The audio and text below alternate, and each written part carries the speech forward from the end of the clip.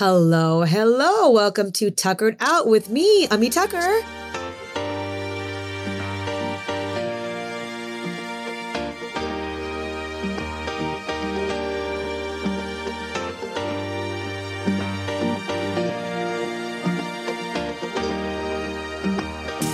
So, guys, I am beyond excited about today's guest. I've been wanting to talk to him since I started the pod a few years ago. So, when I ran into him this year at one of his book events, I gently reminded him about that time 20 years ago when I was his production assistant on a very small film set in Austin, Texas, and that maybe he owed me one. He was more than happy to oblige. You may know him from TV shows such as House, Designated Survivor, and Sunnyside, and of course his films, Harold and Kumar and The Namesake. Kal Penn is an American actor, author, academic lecturer, and former White House staff member in the Obama administration. His new memoir, You Can't Be Serious, is out, and it's a fantastic read, guys. I hardly read books, and I read this book in 2 days. And we talk about it all and then some. There was not enough time in the interview to cover ground. So, Kal, let's do a part 2 whenever you're ready. Guys, I really, really hope you enjoy my interview with Kal Penn.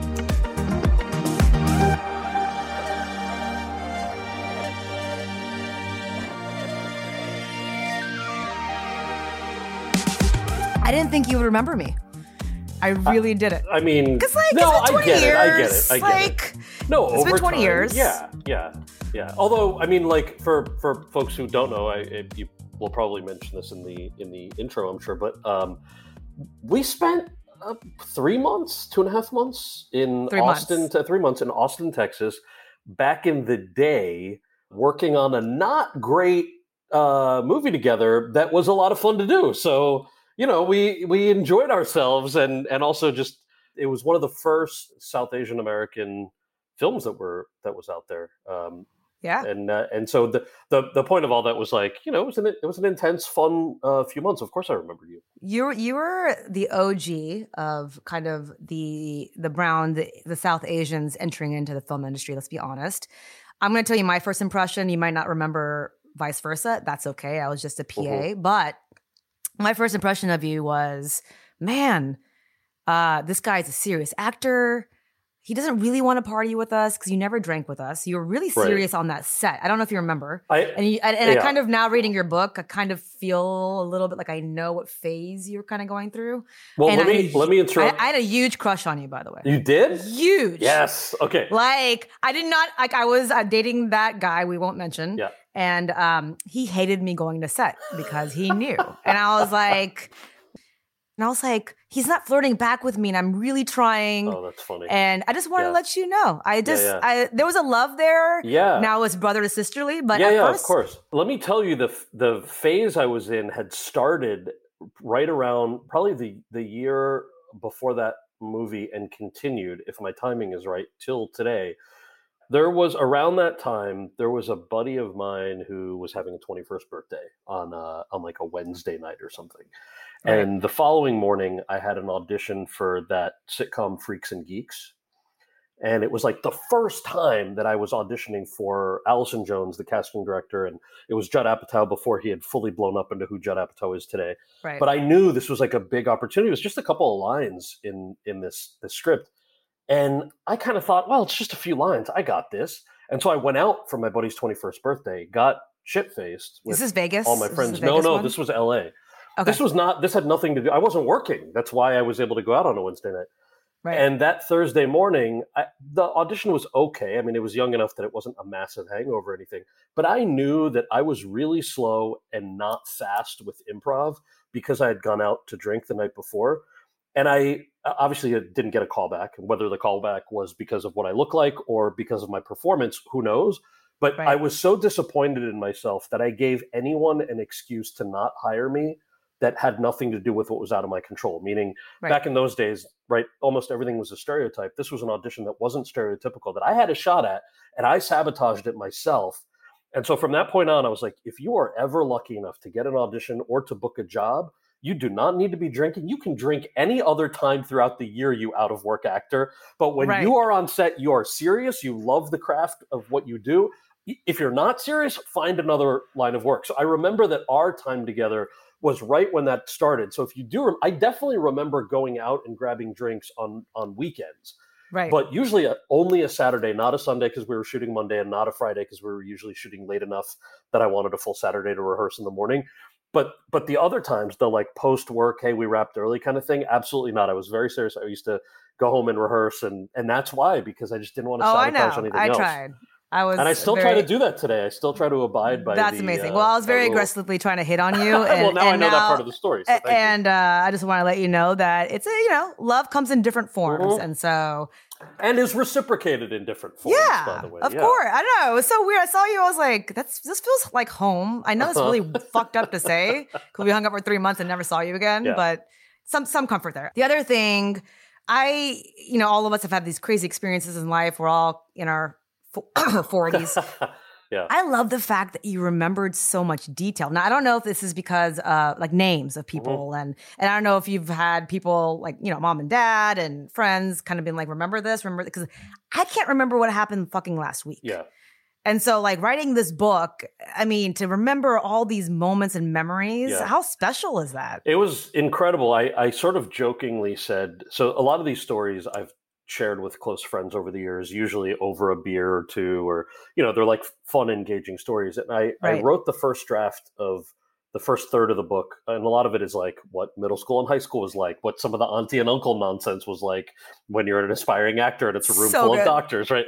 And I remember turning in the first draft to my editor and she goes, hey, so in the sample that you sent me before you started writing, stuff was really funny. And this is very dark. Is there a reason why it's so dark?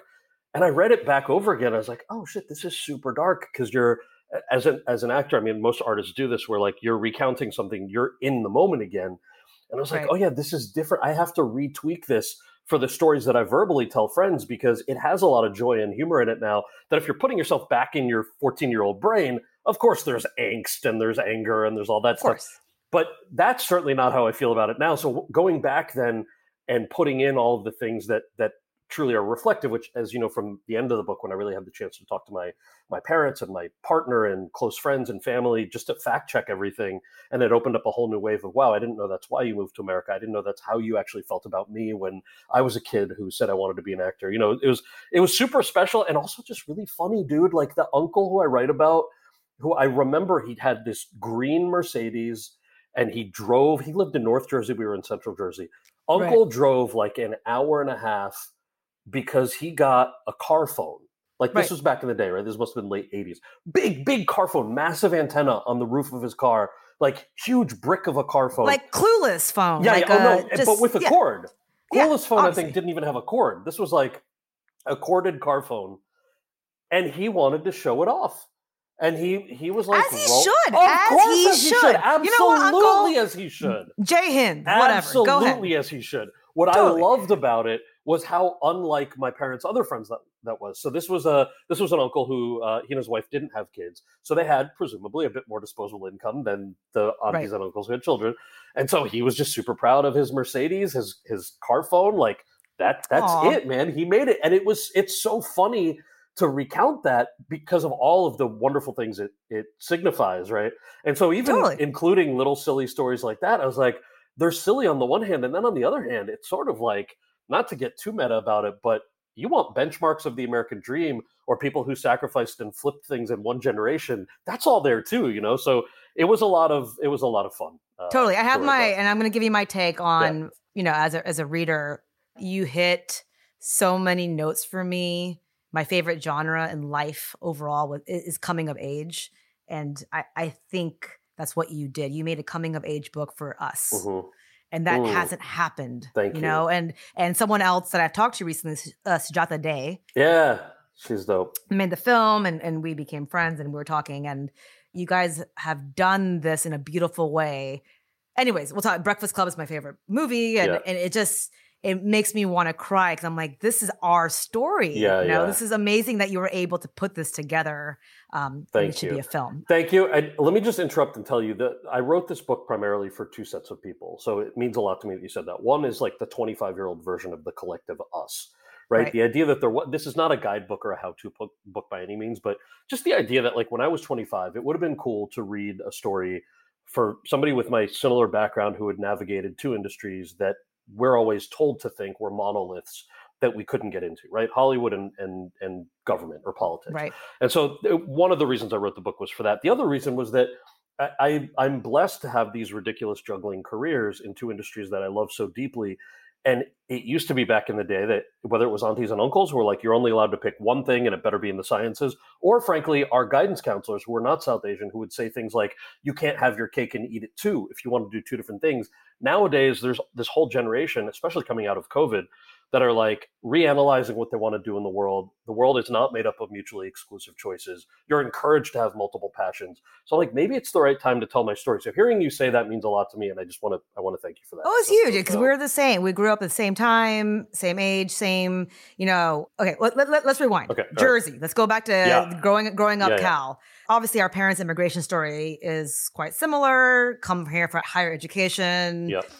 The professional identities are tied with our ethnic ones. Head down, work hard, don't fuck around, eat darba shak rotli, move on, right? That's like our parents' story. That's move right. on. Like just, don't complain, don't start shit, which we both know, and you mentioned in your book, and I know talking to my parents, our parents had a basis of fear a lot, of our kids doing well, them doing well.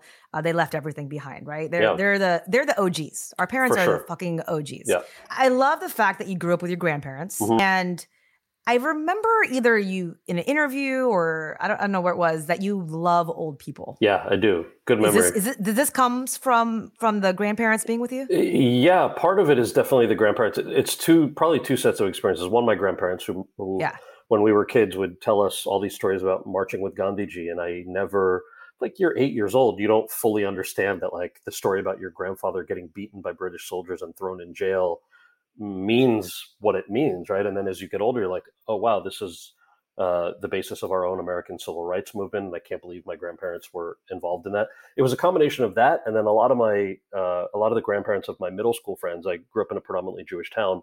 A lot of the grandparents were Holocaust survivors.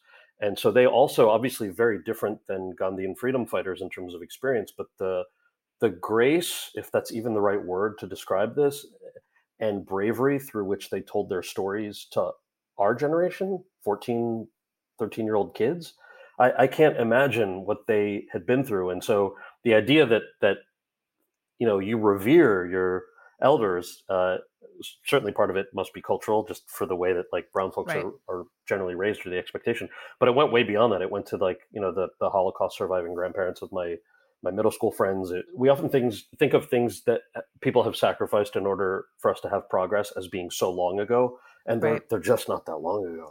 It's just not that long ago, which you've proved over and over again. No, I love that, and I loved, like you, I went to India a lot. You were in ABAD, right? Ahmedabad the whole time? Mumbai, Ahmedabad, and Baroda. Yeah. The fact that you Sandas, I know I emailed this to you, but like that Gujarati is we should do a whole separate podcast on Gujarati. I'm going to do like a Gujarati off on the podcast. Yeah. The memories of even using the bathroom are still vivid to me as well. So I kind of went to, and when I visited, it was the same situation, just basic 1-bedroom apartments. Right. I still have a very deep love for India. I lived there after I got married. My husband and I lived there as expats for 3 years. Awesome. Wow. And living and working there. Where'd you live? Where for the 3 years? Sorry to interrupt you. Sorry. So I lived in Bombay that year. And then after I got married, we lived in Delhi for a year and a half. Yeah. And then Bangalore, which I loved. Yeah. Until you really live and work there like that, like you can't understand. I know you've done some stuff there, which I love your story on that. Point is, so my relationship with India, I still love it. My brother hates it. Everyone has. What is your relationship with India now? Like, is it a love-hate thing with the country, which I feel like a lot of us Indian Americans feel like, or do you feel close to the culture now? It's a really interesting thing. So as I talked about in kind of the early chapters of the book, I never felt the thing that I think a lot of second generation Desi Americans feel, which is the need to choose between whether you're Indian or whether you're American. I think part of that was the nature of the town that I grew up in. It was a suburb of New York City. Most people, even though, yes, there was bullying, yes, there was racism in middle school, but there were also, there was some diversity. I think I jokingly said it was like white diversity. So it's like people would speak Italian and Polish and, a lot of Jewish kids and all of that. So there was, but the idea that you spoke a different language or ate a different kind of food at home did not signify that you were othered in the way that I think a lot of other folks experience when they're growing up. So for me, it was different because the only times I felt or was asked to feel like maybe you're not Indian enough were from other Indians. They were the ones who were like, oh, a career in the arts, we don't do that. We're Indian. Even in college, the kids in the Indian Student Union would be like, "You're such a sellout. Oh, I know. Why are you majoring in film?" Where's Geetha and Ravi right now? Who cares? I'm over it. But so my relationship with actual India was never called into question in that way, because I would go and see relatives in the summers. I had done a couple of volunteer projects within an NGO, and then in college probably still visited a bit. But then after college, had the chance to work a little bit there, and then now with streaming platforms. Not to give away the ending of my book, but like I love the creative diversity that streaming platforms have offered around the globe. And so the opportunity to go to India periodically, either for projects I'm working on there or to pitch projects to like the Netflix, Hulu's, OTA platforms, all that is really cool. So, and I'm sorry, I should have maybe led with this. One of the other things that I thought was so interesting, like as somebody who is obviously very proudly American, if you talk to other folks who also have, they're second generation, their parents were immigrants, you have an interesting relationship with your parents' country of origin, especially if you're bilingual or trilingual, like in our case, and you're able to communicate, you're able to understand the culture. So one of the proudest moments for me also in that regard was when President Obama asked me to accompany him on his second state visit to India when Prime Minister Modi was hosting him, and having the chance to go with the sitting American president. And I was out of my White House position at the time. I was working on an arts policy committee. So did a little bit of work while I was there, diplomatic kind of work, but otherwise was really just there, and you're sitting with the American delegation. And my dad happened to be in India at the same time visiting his sister. So he was able to join. It was very emotional because it's just, to borrow the overused phrase, like the unlikely story of being American is so wonderful, and so I don't know. I think it's great. I think it's healthy. It seems like a healthy relationship. Yeah, in general with India. Yeah. How is your Guju now? Saru che ke? Saru che. Badu bole che. Maru Gujarati ekdam kharab thei gyu. Kem su thayu? Kem mage kharab? A khabar nahi. Just I'm going to sound like I don't know. Just after kids, boli gayi badu. Okay. Just India ma saru hatu. Pachi, I don't know, બધું ભૂલી ગઈ and mummy daddy સાથે નથી and yeah. Netflix and Amazon પર 4-5 Guju movies છે. So you can watch them. You can watch them with subtitles. They're actually pretty good. Wrong Side. I like it. Wrong Side Raju is a very good Guju movie. I think it's Netflix. Start there. The other thing we need to do whenever we have time is list the best Guju names, like Kamlesh, Hardik. I mean, like our language is so beautiful. And like so classy. I just love it.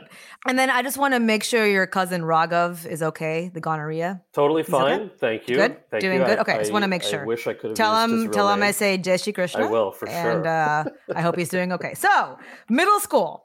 You figured out stage, comedy, bringing people together. Yeah. You were also, like you mentioned, and I was too, and I actually looked through my middle school yearbook yesterday. Like the past 3 days, I've been going through my own autobiography with you. Mm-hmm. And I just had fucking angry notes about people the whole time. Yeah. I didn't like, you mentioned this just a couple minutes ago. I didn't know. I didn't realize that maybe I was angry. Fucking Ashley would hit me on the back of my head. Yeah. Randy Finn, Ben Garber, David Cohen. Yeah. You obviously remember these names. I'm remembering names too. I didn't realize until I read that yearbook that time in my life still bugged me. Mm-hmm. I know you kind of mentioned you're over it, but do you think it shaped a little bit about, kind of like the adult Cal in Hollywood and dealing with all the racism and stereotypes? Yeah, I think it's funny, by the way, I had to change their names. I know. The editor or the lawyer from Simon & Schuster was like, hey, are those the real names? Those aren't the real names, right, of the kids who bullied you in middle school? I was like, oh, no, they're the real names. Oh. And she was like, no, I mean, not the names you just read. Oh, okay. The original draft. She goes, oh, yeah, no, you need to change their names. I'm like, why? She goes, well, they could get harassed. They could sue you, or they could get harassed. I was like, like I did? What? I mean, that was my implication, but I was like, what would they sue me for? It's all truthful.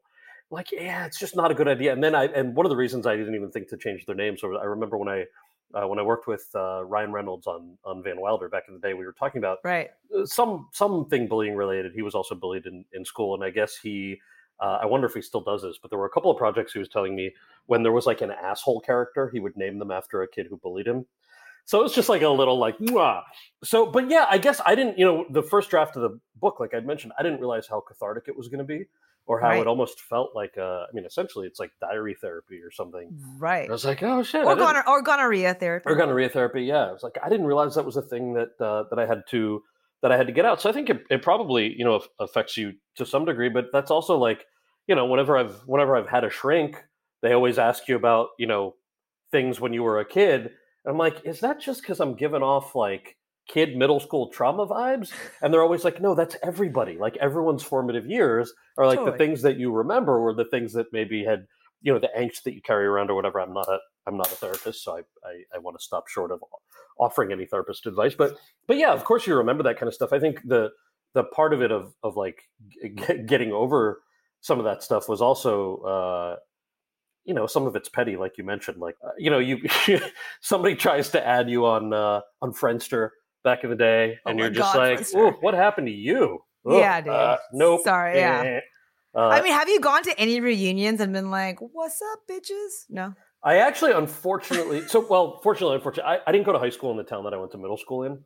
I loved high school and didn't have the chance to go to a high school reunion because I was working during the reunion so far, but would love to go back. But also, I really try very hard to not have that chip on my shoulder that I think is otherwise a little easy to have. I know. And it's also just Cal, I think we have to chip away at the chip. Yeah. Right? Like, it takes time, I think, no?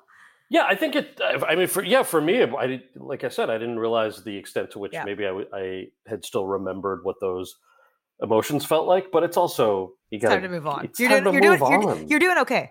That's certainly that helps. I won't lie, but it's also just like there's a part of me that was like, I see people and talk to people who really hold on to that childhood trauma stuff, and I'm talking obviously about the folks for whom it could be a choice as opposed to someone who's actually dealing with PTSD kind of stuff. But those for whom it could be a choice, I'm just sort of like, you're still letting them win. Also, they were 13 at the time. It's also exhausting. It's exhausting. Yeah. And people do change, right? So the hope is obviously that people learn from all of that. Generally. Well, Randy, Ben, and David, we love you. If you want to come hang out, let us know. Also, by the way, thanks for even talking about something like this, because within our community, mental health stuff, it's just like you never talk about it. I don't know why, because we're all fucked up in a way. Like we need all need help. Just like human nature. Like just human nature. Hella aunties will be like, "You look like you haven't gone to the gym," or parents will be like, "Did you get your annual physical?" But we rarely check in with each other. And like, "Hey, have you seen a therapist? Maybe do 10 sessions. Maybe see if you need to talk." And that's what we can do now, right? With my kids, I will be. now I can actually help them and guide them. There's no way. My mom is Hansa, by the way. I know you had a Hansa in your life, so I was like, what? And we're gonna get to Pussy Auntie as well, because I kind of oddly love her. Yeah. But it's so important, and I'm so glad the younger kids, our South Asians, are doing this. Yeah. I mean, we're young too, though. Yeah. We're still in our 40s. That's right. Yeah, I love that you loved high school because that's still tough for a lot of South Asians. But you kind of found your community. Yep. You were kind of at this point.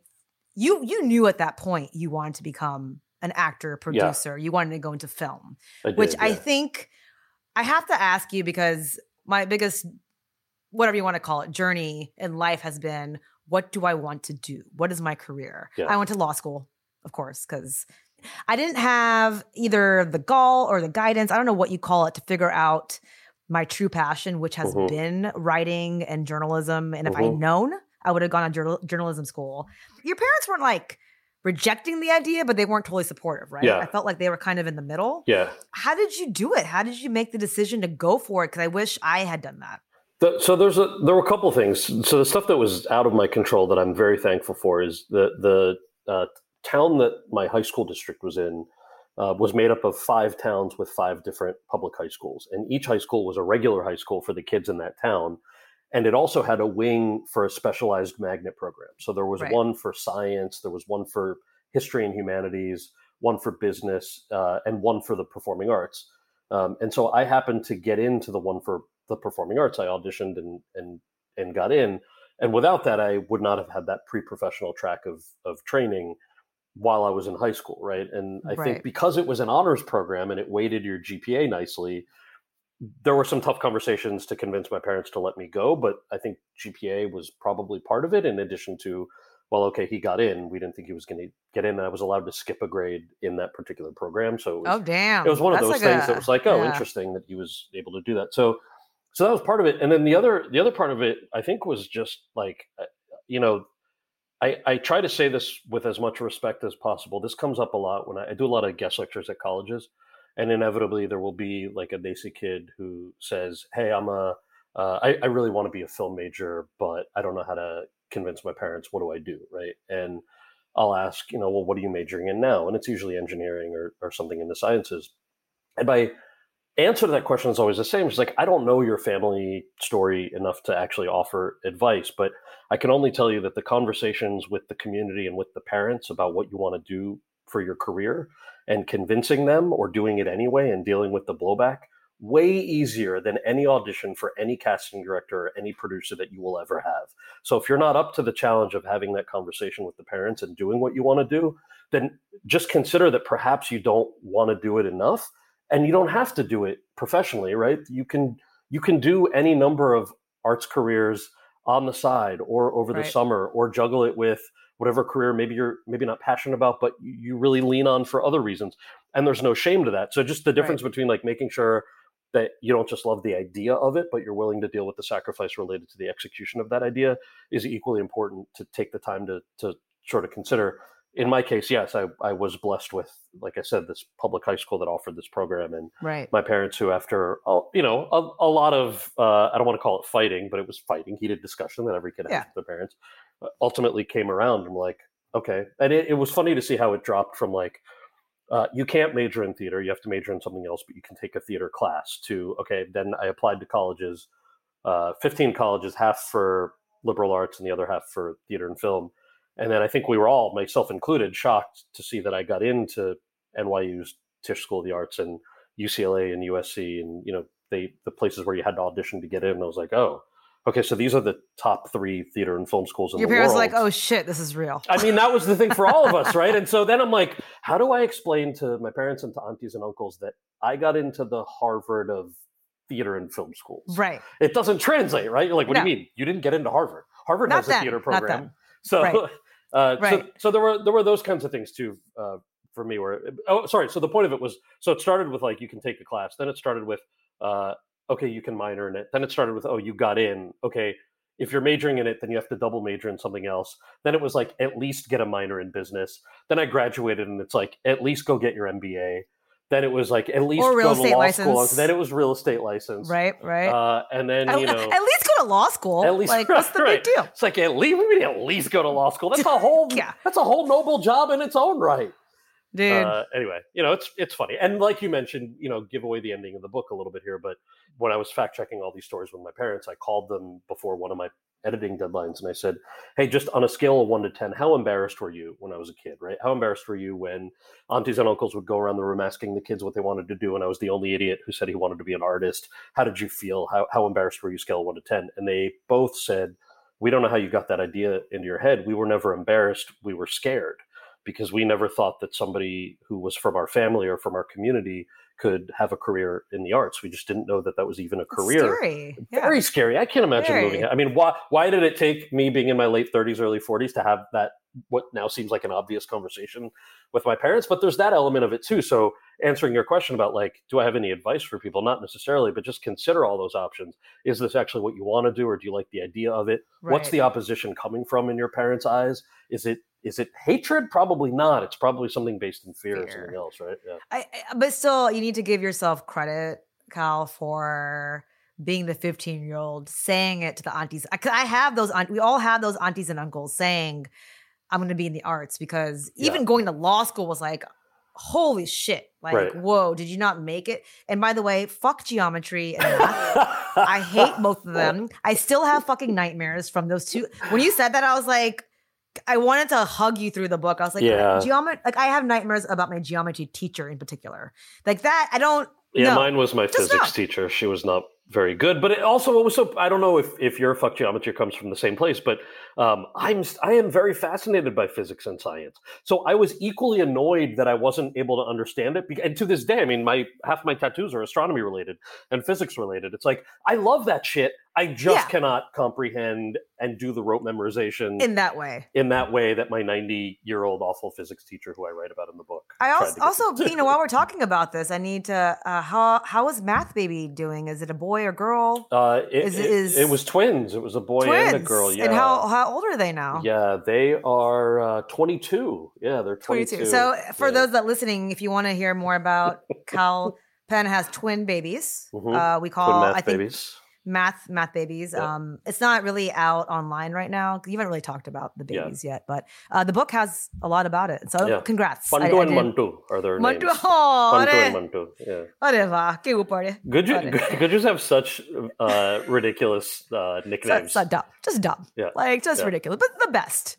I kind of wish I named my kids more Guju. We thought we were too cool for it. Really quick about high school. Yeah. We hate math. You're understanding you're an artist. You're kind of feeling a little separated from your community. Yeah. Mississippi Masala comes out, changes your life because it's amazing. Yes. And Denzel Washington is still in my dreams from that movie. Yep. Your first kiss sounded horrendous. Oh, yeah, it was awful. Awful. I know. But I had my first kiss in high school too. Same kiss, different person, I think. Yeah. And then before you got to UCLA, you did two interesting jobs. You did the telemarketer thing. Yeah, for a day. Which, a lack of a better adjective, seemed icky. Yeah, it was scammy. Felt very scammy. And then you were a farmhand. Yeah, that was dope. I loved that job. So to me, and this is me being a little bit armchair experty, I love Dax Shepard. He's like my favorite. Dope, I know you were on that podcast. It felt like you went from an icky kind of like not honest job to the most honest, humble job ever. Sure. And and hold me and wait for a second. So I'm like thinking, looking back at your book and thinking, and I'm like, Cal has two different lives, Hollywood, DC, two different totally atmospheres, environments, everything. So this kind of felt like that to me. Like it felt like this is the kind of beginning of your dichotomy as a personality. You went from like a kind of like having to be political in a way to like having just to be head down, hard work. Yeah. Yes. I think it's one other step too. I was talking to a friend about this morning. He's a bit younger and launching this incredible design career as a fashion designer. And we were talking about odd jobs that we've had. And my belief, I guess, I've never felt a stigma associated with the day job. You know, the like, what's your gig to save up money for headshots, for gas, to go to auditions, to build up your resume. There's a long list of them. I wrote about the telemarketing and the farmhand job, but there are so many more, beyond that there are people who have a stigma associated with that. I don't understand those. I think if you're keeping your head down, doing good work, that should be admired. Ego. Yeah, sure. Yeah, maybe that South Asians sometimes have a problem with it. Everyone does. Sure, everyone does, yeah. Right. But no, I think that's right. I also tried to I was working at a farm stand all summer, like getting ripped, unloading crates. You are literally the only Gujarati brother I have heard of that would volunteer to work at a farm stand. Outside. I was like, Jigga, what? I mean, it's not like aunties were coming for ringan on the 4 o'clock hour. Why not? But I wish they were. So good, I wish they were. Yeah, that's amazing. Yeah. I mean, I don't know why your pussy auntie was not coming for ringan because. If pussy I knew, auntie didn't live in the neighborhood. She lived a little farther away. Yeah. Should we talk about her? I mean, yeah, we should talk about her. How is she? What's going on with her? She's great. So for folks who have not yet read or listened to the audiobook, for anyone really, no matter what you're bi or multilingual in, some things don't translate exactly, and then other things there are letters that are switched or sounds that don't fully translate. So in the case of Gujarati, there are a number. There's a sub-dialect, I guess, within Gujarati where the sh sound is pronounced as an s. So instead of mashed potatoes, someone would say mashed potatoes. And so my parents had a friend named Pushpa Auntie, and her nickname, because she was so sweet and docile and lovely, her nickname was Pushy. So they would call her Pushy Auntie, right? Because she's anything but pushy. The problem was that because some Gujaratis have that transference between those two letters, when she would come to visit, inevitably, some auntie would yell to us when we were down in the basement playing, "Kids, come quick, Pussy Auntie's here!" And we would like laugh our asses off, being like, "Oh my gosh, Pushy By the Auntie." way, Cal, it's still funny, and I'm not 13. It is funny today, okay? It's funny, and it's vulnerable, and it's sweet, and it's R-rated, and sophomoric, and all of the things. It's amazing. I stand by it. It's funny. It's immigrant funny too, right? It's just ridiculous. And by the way, everyone has a Pushpa Auntie. We all need the Pushpas. The character of Pussy Auntie in the book is actually a composite of probably 4 or 5 different aunties. Who I put as a composite as one, because when I wrote the first draft, it was like, how do we keep track of these 5 aunties? And also it unfairly made it seem like these 5 aunties were ganging up on me. And I was like, no, way too confusing for a book that's already a bit long. Right. So let me redo. And so she's a composite of these 5 incredible women. Who did you make an ultimate auntie? I made the ultimate auntie. She's a real person, by the way. I just want to be clear. Pussy Auntie does exist. But and part of it, I hope by the end that it was clear that it was also a hat tip to these 5 women, because the things, like, aside from the ridiculousness of what we feel, it's also just the like, I cannot imagine being 25, 27, coming to America halfway around the world. Like, right. But yeah, Pussy Auntie was just a big part of the book. I hope you enjoy her. Oh my God. Like her name is all over my notes. I was like, let's meet her. Give me her headshot. I'll put it in the promotions. We're promoting this thing. So, Pussy Auntie, she's my auntie too, Cal. She's all our auntie. Pussy Auntie is your auntie too. Can we write a song? Pussy Auntie is your auntie too. I already have it in my head. I can see it has to be done with puppets. Pussy. By the way, I went to DJ school in India when I moved there, so I can drop it. Yeah, okay. I was like, I got married and I have no job, and I don't want to be a housewife, so I'm like, let me go to DJ school. Great. So done. Beats, Pussy Auntie. It's gonna happen. Let's make it happen. Awesome. Farmhand. You save money. UCLA. Now you're in California. Whole different side. I'm going to summarize it. Obviously, the book has a lot more, but you had your crew. You were focusing on acting. Yep. You had the parking situation, and I'm going to say this wrong, the panoche. The panoche. No, that's right. Panoche. The panoche. I feel like the panoche is like a Pussy Auntie, like a big character. Yes. In your life that got you out of LA traffic, basically, and got you to like. I borrowed a car. I basically shared a car with some friends. Beat up old Datsun. And then your experience, I think, as the Indian Student Association and the Geetha and the Ravis. I know we don't care about them. I'm just kind of shocked that the Indians, even at UCLA, were like questioning your major, what you were doing. Even back then. You would think California, it wouldn't matter. It's a little bit more open, right? Yeah, I think, but I think part of that's and thankfully it's been dismantled somewhat since I was in college, but this misnomer of the model minority, that myth, that we often just electively forget that the only reason our parents were able to come to the United States is because immigration laws changed in 1965. And the reason that so many of them from that generation were doctors, engineers, pharmacists, et cetera, is because there was a labor shortage in the United States in those professions. So if your parents or grandparents got to come to America post 1965, it was probably to fill a labor shortage in those careers, which of course is not to say they didn't sacrifice. They of course did, right? My dad came to America with $8 in his pocket. And it was 12 first, 12, right? It was 12. No, it was 12 after. He corrected me. It was actually $12. Oh, it was 12 after. Okay. It was $12. I thought it was 8.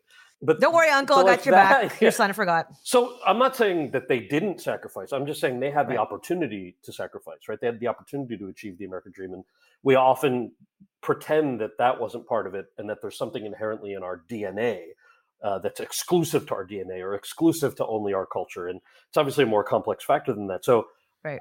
That's sort of what I was experiencing, surprisingly, from my peers at UCLA, where I'm like, do y'all not know why the community is made up of doctors and engineers? It's not because there's something inherent in you that has to do with your ethnicity. It's because of immigration patterns and all of those things. Of course, parents try to encourage their kids to do what they know. So yeah, it was surprising that was part of the UCLA deal.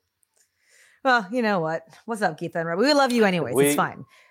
We love you, right? Shanti. It's fine. It's all about Shanti. That's right. And then, before you graduate, I love this because I feel like you're in some kind of simulation here. You end up getting connected with your crush's mom, Candace Cameron. Yeah. What? Yeah. What? How is that not simulation or just like, I don't know what Gujarati word you want to use, but like that's amazing. Yeah, for years, for probably about 3, I guess this was about 3 years, every Wednesday would send out my headshot and resume to try to get an agent. And a lot of my peers in the theater department already had agents. It was pretty easy to get, but I was not able to get one. A few experience with a friend or two they had explained that their agent said, "Oh, he's a very good actor. We saw his tape, but a guy who looks like him is never going to work in Hollywood." So I realized, my barrier to entry is actually way higher. The glass ceiling is way lower, and it has to do with how I look, not with my merits. So I just got to keep at it. And this one woman finally called after I sent her my headshot, and she said, "I'd love to audition you for a representation." And she happened to be Candace and Kirk Cameron's mom, Barbara Cameron, this wonderful, sweet woman who ran a casting agency out of the back of her house. So I pull up. I was not aware that I was going to a house. I pull up, and I remember parking the car outside and just thinking to myself, like, "Oh, this is how people get tricked into doing porn." Yeah. This is literally how this and you is were not down. legitimate. Totally down. Well, I just figured I'd see what was up. Okay. So I walk in and I see posters of Growing Pains and Full House, and I was like, okay, well, this does not look like porn. And I was like, wait, Barbara Cameron, Candace Cameron, Kirk Cameron. Oh shit, this is so cool. That's amazing. And I auditioned for her. She was my first agent. She represented It's like me. Bhagwan was like, oh. It was nice. Right? It was nice. Yeah. That's amazing. Cool. Okay, let's get into the Brown Catch-22. Yeah. For those of you fools that have not read this book, which you need to immediately, can you explain what the Brown Catch-22, what you learned the Brown Catch-22 was at the beginning of your career? Okay, the Brown Catch-22 that I describe is as follows. So, if this is late 90s, early 2000s, and my standard disclaimer: every actor deals with getting typecast, no matter what you look like when you're first starting out. So just know that that's the reality. But the other part of it is that if you're a performer of color, you have this added layer of, usually, if you're not a performer of color, you're told, oh, if you didn't get the part, it's because you're too tall, too short, too fat, too skinny. There's so many choices. You just weren't the right fit. If you're a performer of color, you're usually just too ethnic, at least back in the day. And so what ended up emerging was this trend where I'm like, I'm only really allowed to audition for parts that are written specifically South Asian, in which case there were always a stereotype, and not many, right? And if you don't want to necessarily, or I didn't necessarily want to play those parts because they just weren't challenging and they weren't interesting. They were also super reductionist, and then you kind of get in your head about like, well, the white boys never have to worry about whether something's a stereotype. They just get to play the part, even if it's a small part. I just want to play the part. I don't want this burden of having to think about this all the time. So the Brown Catch-22 was basically, unless you have credits on your resume, you can't get auditions for bigger and better roles. And the only way to get credits on your resume is by doing, I think it's Ajay Naidu calls it patanking, putting on like a stereotypical Indian accent, because like white producers make it sound like the word patank or the sound patank. So he just like calls it patanking, and that's a generation above mine, right? So to me, that was the Brown Catch-22, is like, how do you break out of it? And in my case, and plenty of people made the opposite choice and are doing just fine, and props to them. But my path was to take some of those roles and to build up my resume, and then break out of that with the resume builder, which in my case seemed to work out. But don't you think you were one of the first South Asians to do this? Don't you think you kind of had to break that mold first in order for these, not to be like these youngins owe you anything, but in a way, no? Oh, for sure. I think, look, those were the choices. It's funny you bring it up that way, because you're right. I mean, there are younger Desi folks. They usually fall into two categories, okay? Either they fall into the category of they actually love some of the stereotypical stuff. Right. And I've had a couple of people, I had a small part in Hari Kondabolu's documentary, The Problem with Apu. And I'm not a fan of Apu from what you know from the middle school chapters of my book. But I also certainly didn't think that like, I thought there were more solutions to how to diversify a wonderful show like The Simpsons rather than to just get rid of one character. Like the issue there is obviously a stereotype in the fact that it's voiced by a white actor. But there are a lot of South Asians, a lot of Desis who are like, man, fuck you. I saw you in Hari Kondabolu's documentary. You got Apu canceled. I'm like, all right, I think you watch a little too much Fox News. Yeah. But that's not. And also, just have a drink. Calm down. Have a drink, calm down. Like everyone's entitled to their opinion, and I certainly have no like. Hank Azaria and I do. We both voice different cartoons at the same studio. I see him every now and then. I think he's a wonderful guy. I have no beef with him. But there's like that's one category of like brown young Desi, right? The other brown young Desi category are the we'll call them kids, the folks who will come up and go, "Hey man, how many of your old roles do you regret doing, man? Oh God, like 4 or 5 or more." Like, let me tell you something. I don't regret any of them. If your question is, do I wish I had a magic wand and a time machine and my first jobs could have been like jumping out of a plane with a parachute to save a bunch of innocent good guys? Yeah. I would love a Chris Evans role. I'd love to be like a Chris Pratt in something, but that wasn't in the cards back in the day. I mean, you were a farmhand. You could do the Chris Pratt role. Hell yeah, I was a farmhand. I still can. But so I don't, I certainly don't have any ill will towards either of those two groups of people. I actually welcome both of those conversations, because to me that shows that there's progress, right? The first category of folks who are not bothered by something like Apu presumably aren't bothered by it because there's so much diversity of content that they can point to and say, but we also have this, and this. That wasn't always the case. For that second group of folks, they take for granted that we've got the Mindy Kalings and the Priyankas and the whole slew of Z's. And we needed you guys to break. No, for sure. But so I'm so glad. To me, that's a sign of a benchmark of progress, and I think it's wonderful. Yeah, and you had like that progress. You can't jump steps here. Yeah. Like it has to go step by step, and you happen to be on one of the first steps, right? And so I appreciated the way you dealt with it. Like, thank you. I was shocked when I was reading, Van Wilder. Obviously, we all love it. I still can't pronounce Taj Mahal's last name. Okay, Badlandabad, whatever. Bada, but we'll get to Bada Landabad. Bada, which means big Lund. Big Lund. Abad. Yeah, big dick land. Abad. Yeah, basically. Okay, good job. I loved it. A, fantastic movie, but 2, I love the way you explained why you took the role in the book. I think it's very important for people to read that and stop hating on your like whatever choices you or anyone else has made to fill that stereotype. 2, I was shocked to read that brown face auditions were still happening. Yeah. Well, so what the first, number one, I don't feel any hate. I think all these conversations are very welcome. I think they're great to have. The brown face piece that still happens. The thing you're referring to, again, for people who haven't read the book yet, is the final callback audition for Van Wilder, in which I play a character named Taj Mahal. So it's the long duck dong of that generation, and all of the complexities I outlined in more detail than we have time for. But I knew that it was going to be between me and another guy, and I didn't know who the other guy was going to be. And I was like, there are, the misnomer was there aren't that many brown actors, but there were enough that we sort of knew generally of each other. So I was like, which brother is it? Like, who else is going to be in the audition room? Also, like, professionally trained, right? There's a lot of people in the industry kind of thing, right? Yeah, and you go in, like, you basically, when you go to that stuff, you sort of think, obviously I want to get the part, and I am competitive in my own right, but I'm also like super glad to see other folks from the community get their gigs, right? I'm not competitive against other actors. So I walk in and I was just very surprised to see that the guy who I was up against was a white dude in brownface. And I remember just thinking, like, so when did this happen? Like, did he? You're like, did his agent tell him to do this? Did he decide to do it on his own? Did he paint his face before he left the apartment? Did he do it in the bathroom? Like, it was just an eye-opening. But to be fair, this still happens, right? The Aladdin movie that came out last year, or the year before, there were all these reports about how Disney had painted background actors and stunt performers' faces brown. And then their response when they got called out was, well, there just weren't enough qualified background performers or stunt performers.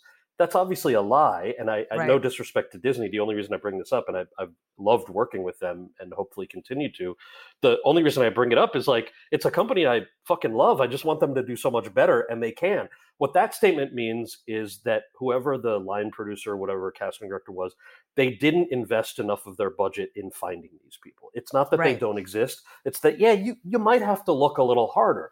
So if you're going to do a movie like that, you got to invest properly in making sure that you're doing it right. That's the only thing. And so that's why they need more people behind the scenes here doing that kind of work. Yeah. And then people like you that are writing about it in books, like people don't talk about it, right? Yeah. And it's changing a lot too. Like I don't want to make it seem like it's not. There's so many people doing the right thing, especially now compared to a while ago. Any part of you that ever wishes you started your acting career 10 years later?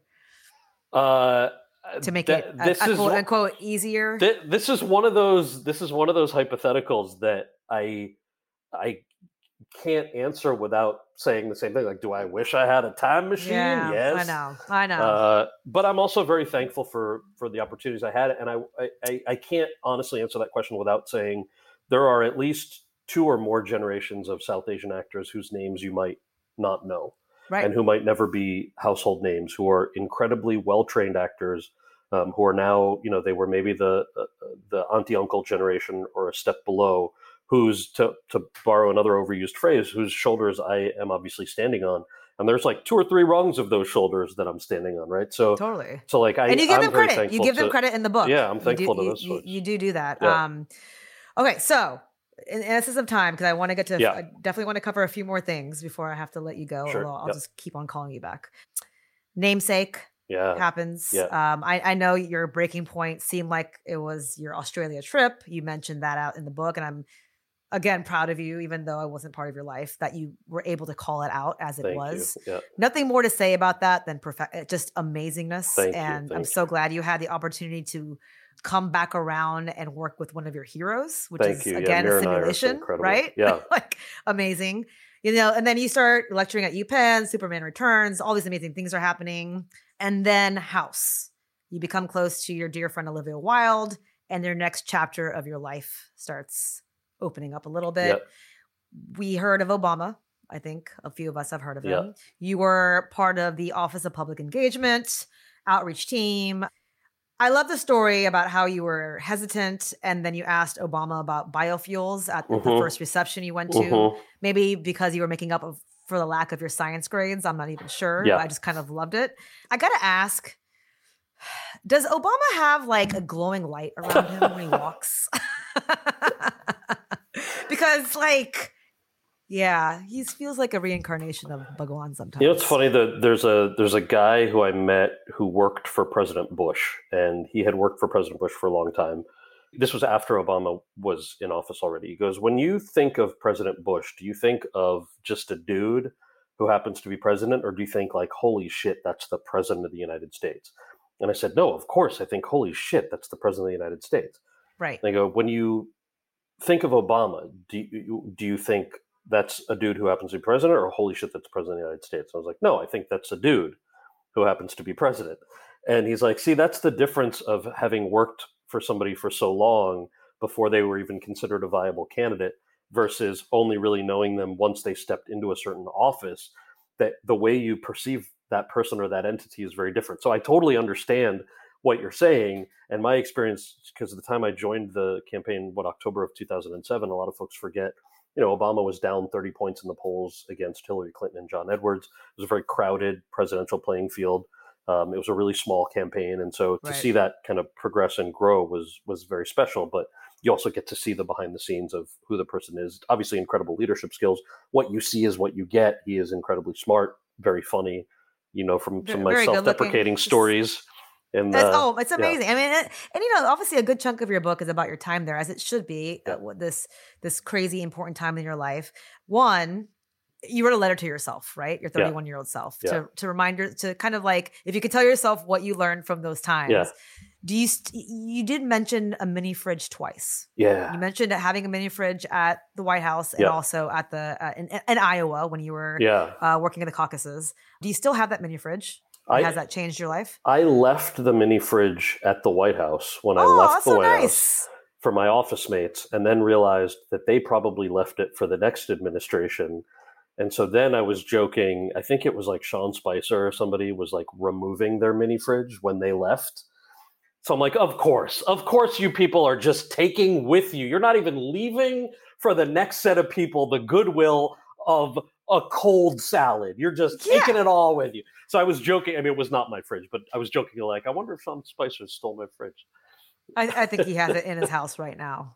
All right, Sean, get it back. Also, I love the fact that you were there when Obama wins the Iowa caucus. You remember exactly where you were. Yeah. I mean, these memories are just like life memories, right? Imprinted. Absolutely. Your parents got to go with you to these events. I have to ask about the first Diwali in the White House. Yeah, dude. We are talking about South Asian. The one thing I got to ask you, it's the amazingness. We've all read about it.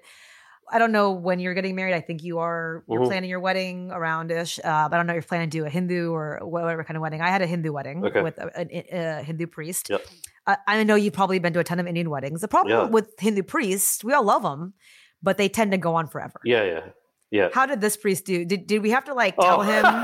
Did we have to tell him during the White House Diwali thing? Like, let's narrow it down a little. That's bit. very funny. We, everything's on. Anytime you do anything with the president or any what they're called principal, so senior advisor or any elected official, cabinet member, their schedules, their time is so important that everything is really planned down to the minute, sometimes the second. So we had to let the priest know, you can't be up there for 87 minutes while Obama's just standing there in front of the Arti. You have to we got to get this moving. The Arti can be 2 minutes or the Arti can be 120. That's right. It just depends. That's right. No, so it was distinct. I think what was special about it also was that Diwali ceremony was part of the larger Asian American Heritage Month. Or no, it wasn't the Asian American Heritage Month celebration. It was the signing of an executive order reestablishing a White House commission. And so, this large umbrella that defines the Asian American Pacific Islander communities are made up of all these subgroups. And it was really nice to be so inclusive and have other folks at the event that might not traditionally get invited to the Diwali event and vice versa. It's amazing that the whole picture that you had in your book of that happening in front of George Washington. It was amazing. The other question I had that you didn't clarify in your book, you gave Obama some advice to wear a tan suit for his That August was a joke. That was a joke. Okay. That never happened. Okay, just making sure. That was a joke. A lot of the footnotes are 100% real, and then a couple of them are just joking. Because I was like, did he wear tan or blue? This is me at 2:00 in the morning. I'm like, does it tan? I didn't know it's tan or blue. And I'm like, am I ridiculous right now? I do want to say, look, in all seriousness, you took care of shit there. You were a part, it's WAPI. We're calling it WAPI. Yeah. The first executive order focusing on health and economic disparities for API, the biggest oil spill in U.S. history. You were working with the team on that. The 2 sick Americans being denied to serve the military, Haiti, earthquake, the USO tour in South Korea, which I'm sure was amazing and I'm sure that has its own stories. Yeah. But you were there 2 years, right? You worked on the Pell Grants, Don't Ask, Don't Tell, Affordable Care Act. I'm not saying you passed all of this, but you worked on all of this. Yeah. That's pretty how do you feel? That's amazing. It was, I was a small part of a very large team, and I'm not just saying that to be falsely humble. It's true. No. And it was incredible. Of course, it was incredible. The idea that what it showed me also was, look, I think there was a lot of media attention when I took this White House job because I went from being on a very public facing. I was on the TV show House. It was the #1 show in the world at the time, #1 drama. And to take a sabbatical from acting to go and work was something that people were like, oh, that's not a thing most people do. The reality, I think it kind of made you pimp, by the way. Thank you. The reality of it, though, was that almost everyone else I was working with at the White House was also taking a sabbatical from their respective private sector careers. So whether there was a pediatrician I worked with, there were people who worked at think tanks, who were lawyers, who were economists. They were also doing the exact same thing. And then furthermore, it wasn't just at the executive level. This is how people get elected to school board and local city council and the PTA presidents. People give back in their own ways. And it was very inspiring to see that. And then, of course, being there for some of those big ticket items was, it made you realize the importance of making your voice heard and actually being in the room, because you realized that, and it helped to have a boss who wanted to hear if you disagreed with him. And that trickled down to the senior advisors and the bosses that we had, where, if you disagree with something that's happening privately, obviously, let us know why. What's your area of expertise and why do you feel that way? And so having that healthy dialogue was also really helpful. I wish we would do more of that. God, I can't even imagine you having been in there, worked there, and then the change of administration and how that must have felt to you. I mean, that's a whole other podcast. That's a whole other thing. Yeah. And I know we only have like 2 minutes left, so I will talk fast. All right. NASCAR and chill. I love that episode. I love that chapter. I'm into NASCAR now too. We can talk about that more. Okay, all right. Quick question. Yeah. Will you have koozies at your wedding? Hell because yes, that's how you fell in love with Josh. Yes. Okay. Awesome. Definite koozies. And then you're back in LA. I just want to give a quick shout out because I'm in love with a Josh too, Josh Radnor. How I Met Your Mother was one of my favorite shows. Loved every episode you did. And that whole cast is awesome. I have nothing but nice things to say. They're great. Amazing. Radnor's amazing, dude. DNC speech. Yeah. Quick answer. I'm going to assume from reading this is like an apex of a collaboration, like between your two lives, right? Yeah. Like, I feel like, did it feel like the highlight of maybe both of your careers in one? Yeah, sort of. The way I described the big thing that threw me that I outlined in the book was like, I had forgotten how to be funny because my job in the White House, they kept telling you, the expectation was you're here to keep your head down and do good work, not to make jokes. And I did I made a MILF joke on National Security Council email once. And I was like, oh my gosh, that was the worst idea ever. Nobody laughed. So yeah, it was definitely the combo of both worlds, but I had to rediscover that aspect of storytelling.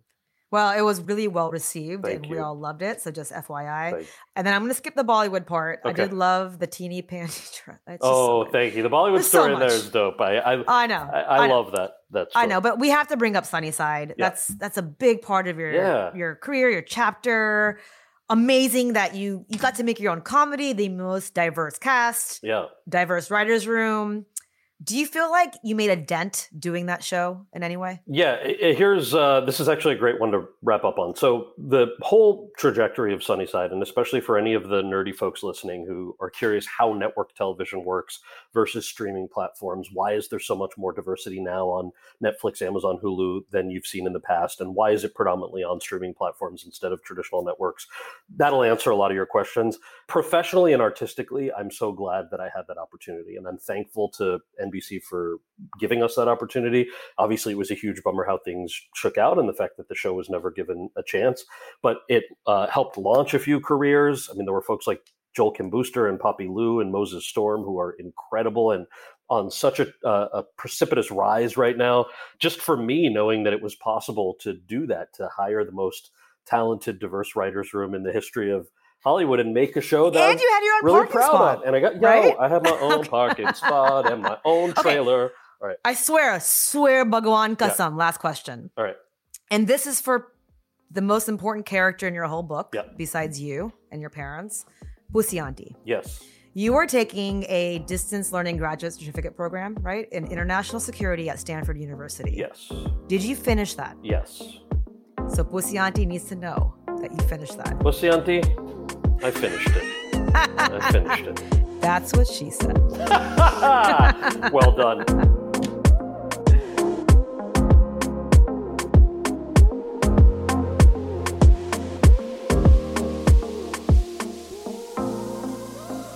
Hey guys, hope you enjoyed that interview. Like I mentioned, there was just so much more to talk about, and I'm hoping I can grab him for a part 2 sometime this year.